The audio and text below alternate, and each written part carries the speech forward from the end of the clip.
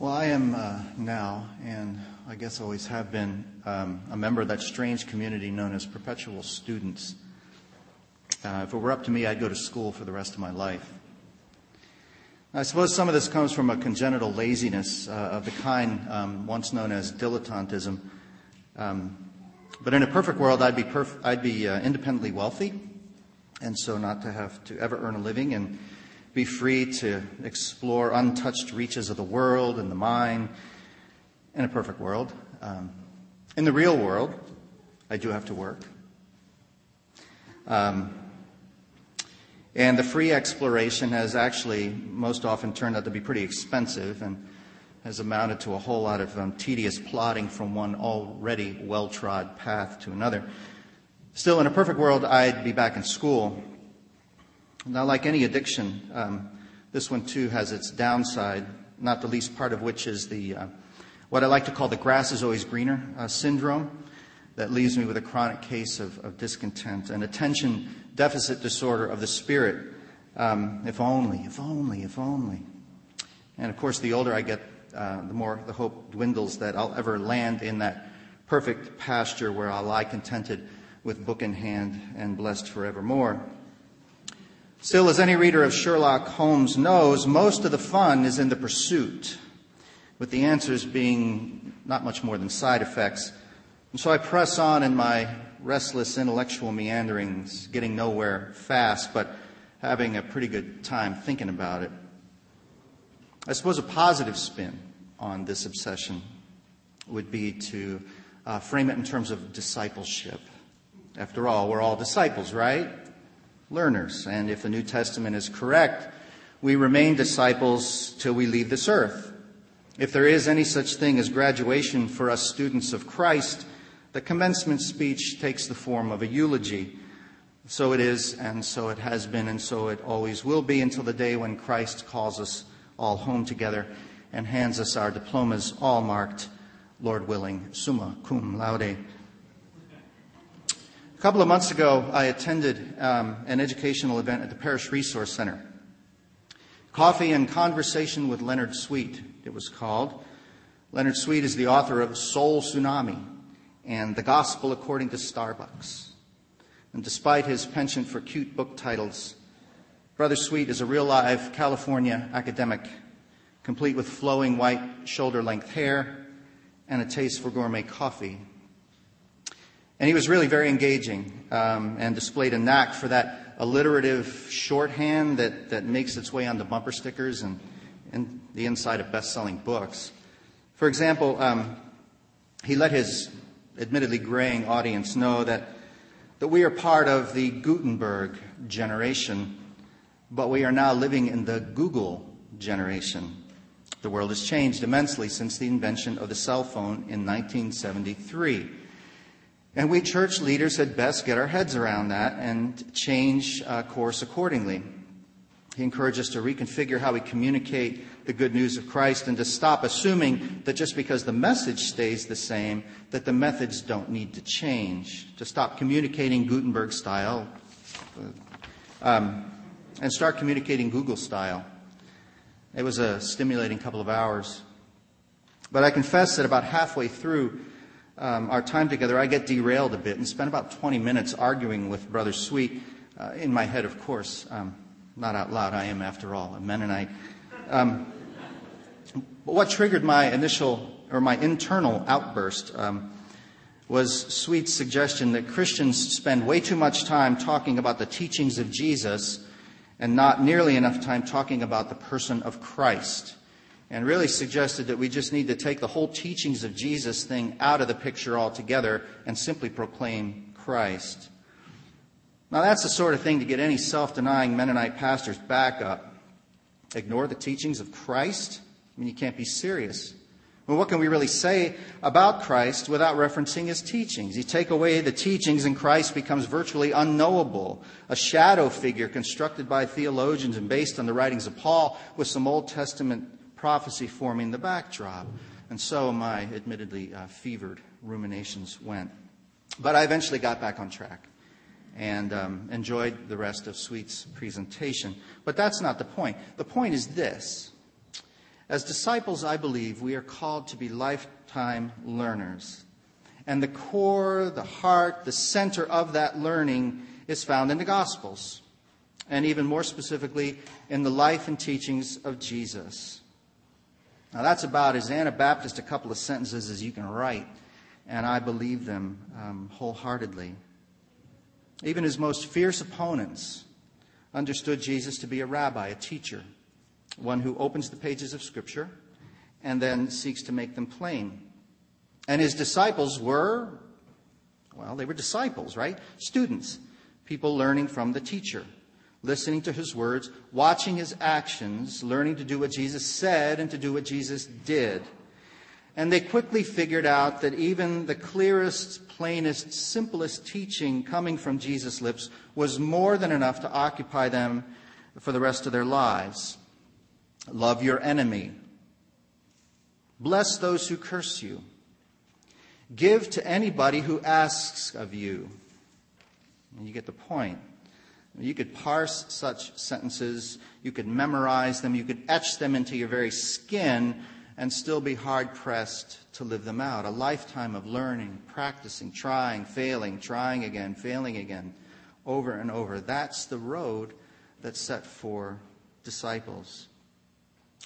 And that's not even including the less simple, the less clear, the harder stuff like we hear Jesus saying in our gospel reading for today.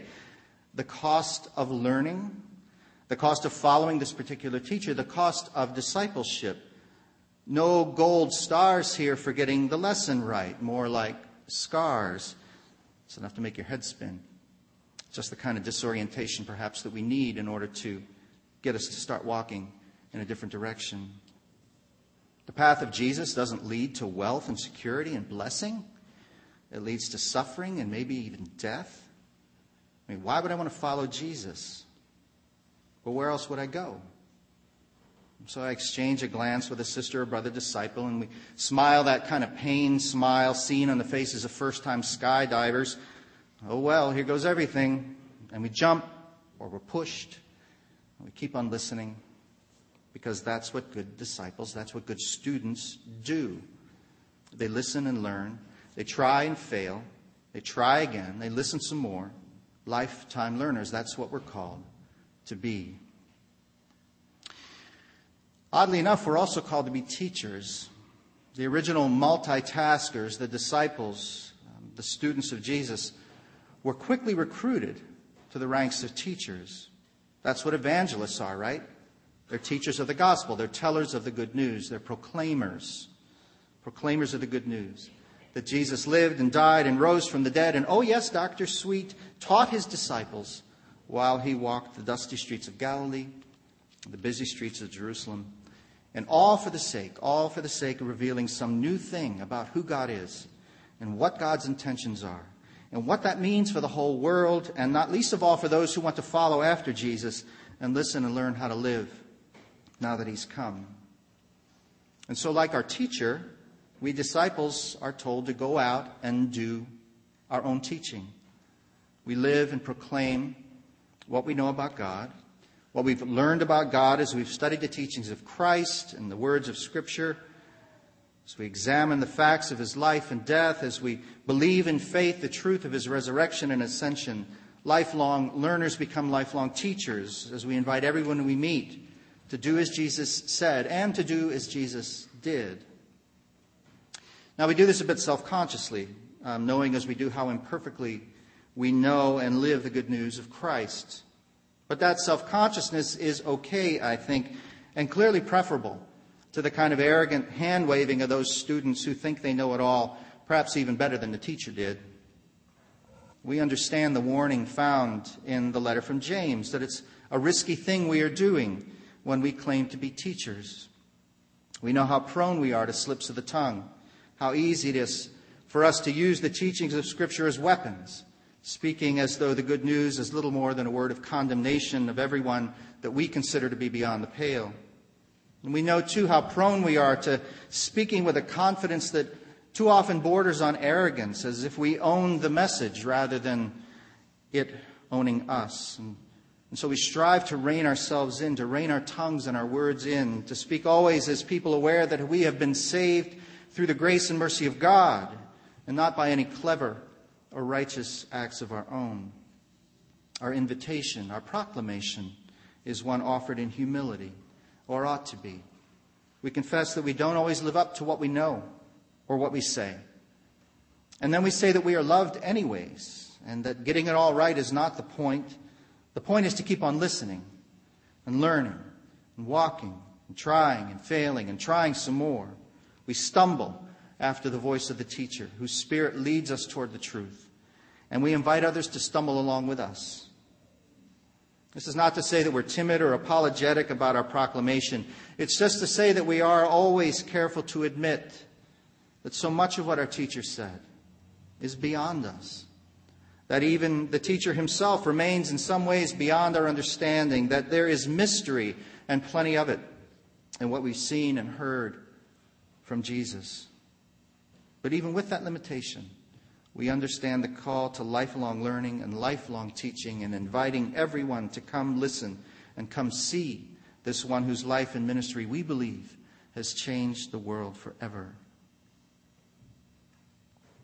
A little bit later in this service, we will recognize all of the teachers in our congregation, all those who have invested time and energy in the nurture of the members of this faith community. One of the most exciting aspects of our life together is, I believe, our Sunday school program. While most congregations have experienced a decline in Sunday school attendance, our attendance continues to be strong. Not very many of us take advantage on a regular basis of the break between worship and Sunday school to skip out for home or for a cup of coffee in the newspaper at Borders. We take seriously our calling to be lifelong learners and lifelong teachers, endlessly studying and growing and questioning and practicing, and we're quite prepared to admit that the more we learn, the more there is to learn. And so we gladly stay on the student's path, and we don't hesitate to humbly commit ourselves to occasionally being the teacher leading the way. What a wonderful thing it is to be part of this culture of learning and teaching, this community of perpetual students. I feel right at home here. And today we've also been called to think about education more broadly, and to think about not only our own children and their education, but about kids all over the world who want to learn and grow and become whatever it is they are meant to become. And just as last Sunday we felt a connection to the global Mennonite community as we heard stories from the Mennonite World Conference Assembly, so this Sunday we are invited to feel that same connection and to understand that communities all over the world want exactly the same things for their children as we do for ours. And one of those things is the opportunity to receive a quality education. And we've heard stories of some of those children. And many of us could tell others stories of kids whose education was cut short because of poverty or structural adjustments imposed by foreign governments, or gender or racism or simple unavailability. And stories of children who learn and grow and achieve in circumstances that we simply can't imagine. Children whose energy and enthusiasm for learning simply cannot be denied. As we hear the scriptures read this morning, and as we're called to consider the importance of our own discipleship, our own calling to being students and teachers, let us think more broadly and consider how we can contribute to offering that same calling, that same privilege to children all over the world. Well, our calling to be students, to be disciples of Jesus Christ, is a forever calling, right? It's a calling to keep on listening to the words of Jesus, to keep on studying the words of Scripture, to keep on working at figuring out just what those words mean in our present context, to keep on discerning together how we ought to live because of those words. In a way, I guess we're called to never grow up.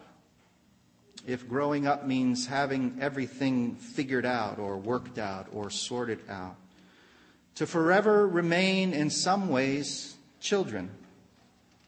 Not that our diet doesn't develop over time as we move from milk to food that requires more chewing, but children. People who never stop having to look up to someone. In this case, looking up to Jesus. And as they say, there's nothing wrong with that. There's nothing wrong with being perpetual students, childlike in our need to keep on learning every day, always having lots of homework, never being done. In fact, Jesus told his first followers a long time ago that being like children was one of the keys to being one of his followers. So, rejoice and be glad, therefore, my sisters and brothers. No matter how much we have learned, no matter how brilliant and faithful our teachers, there is still lots more to know. And that, says this perpetual student, is good news. We get to stay in school forever. How cool is that? Amen.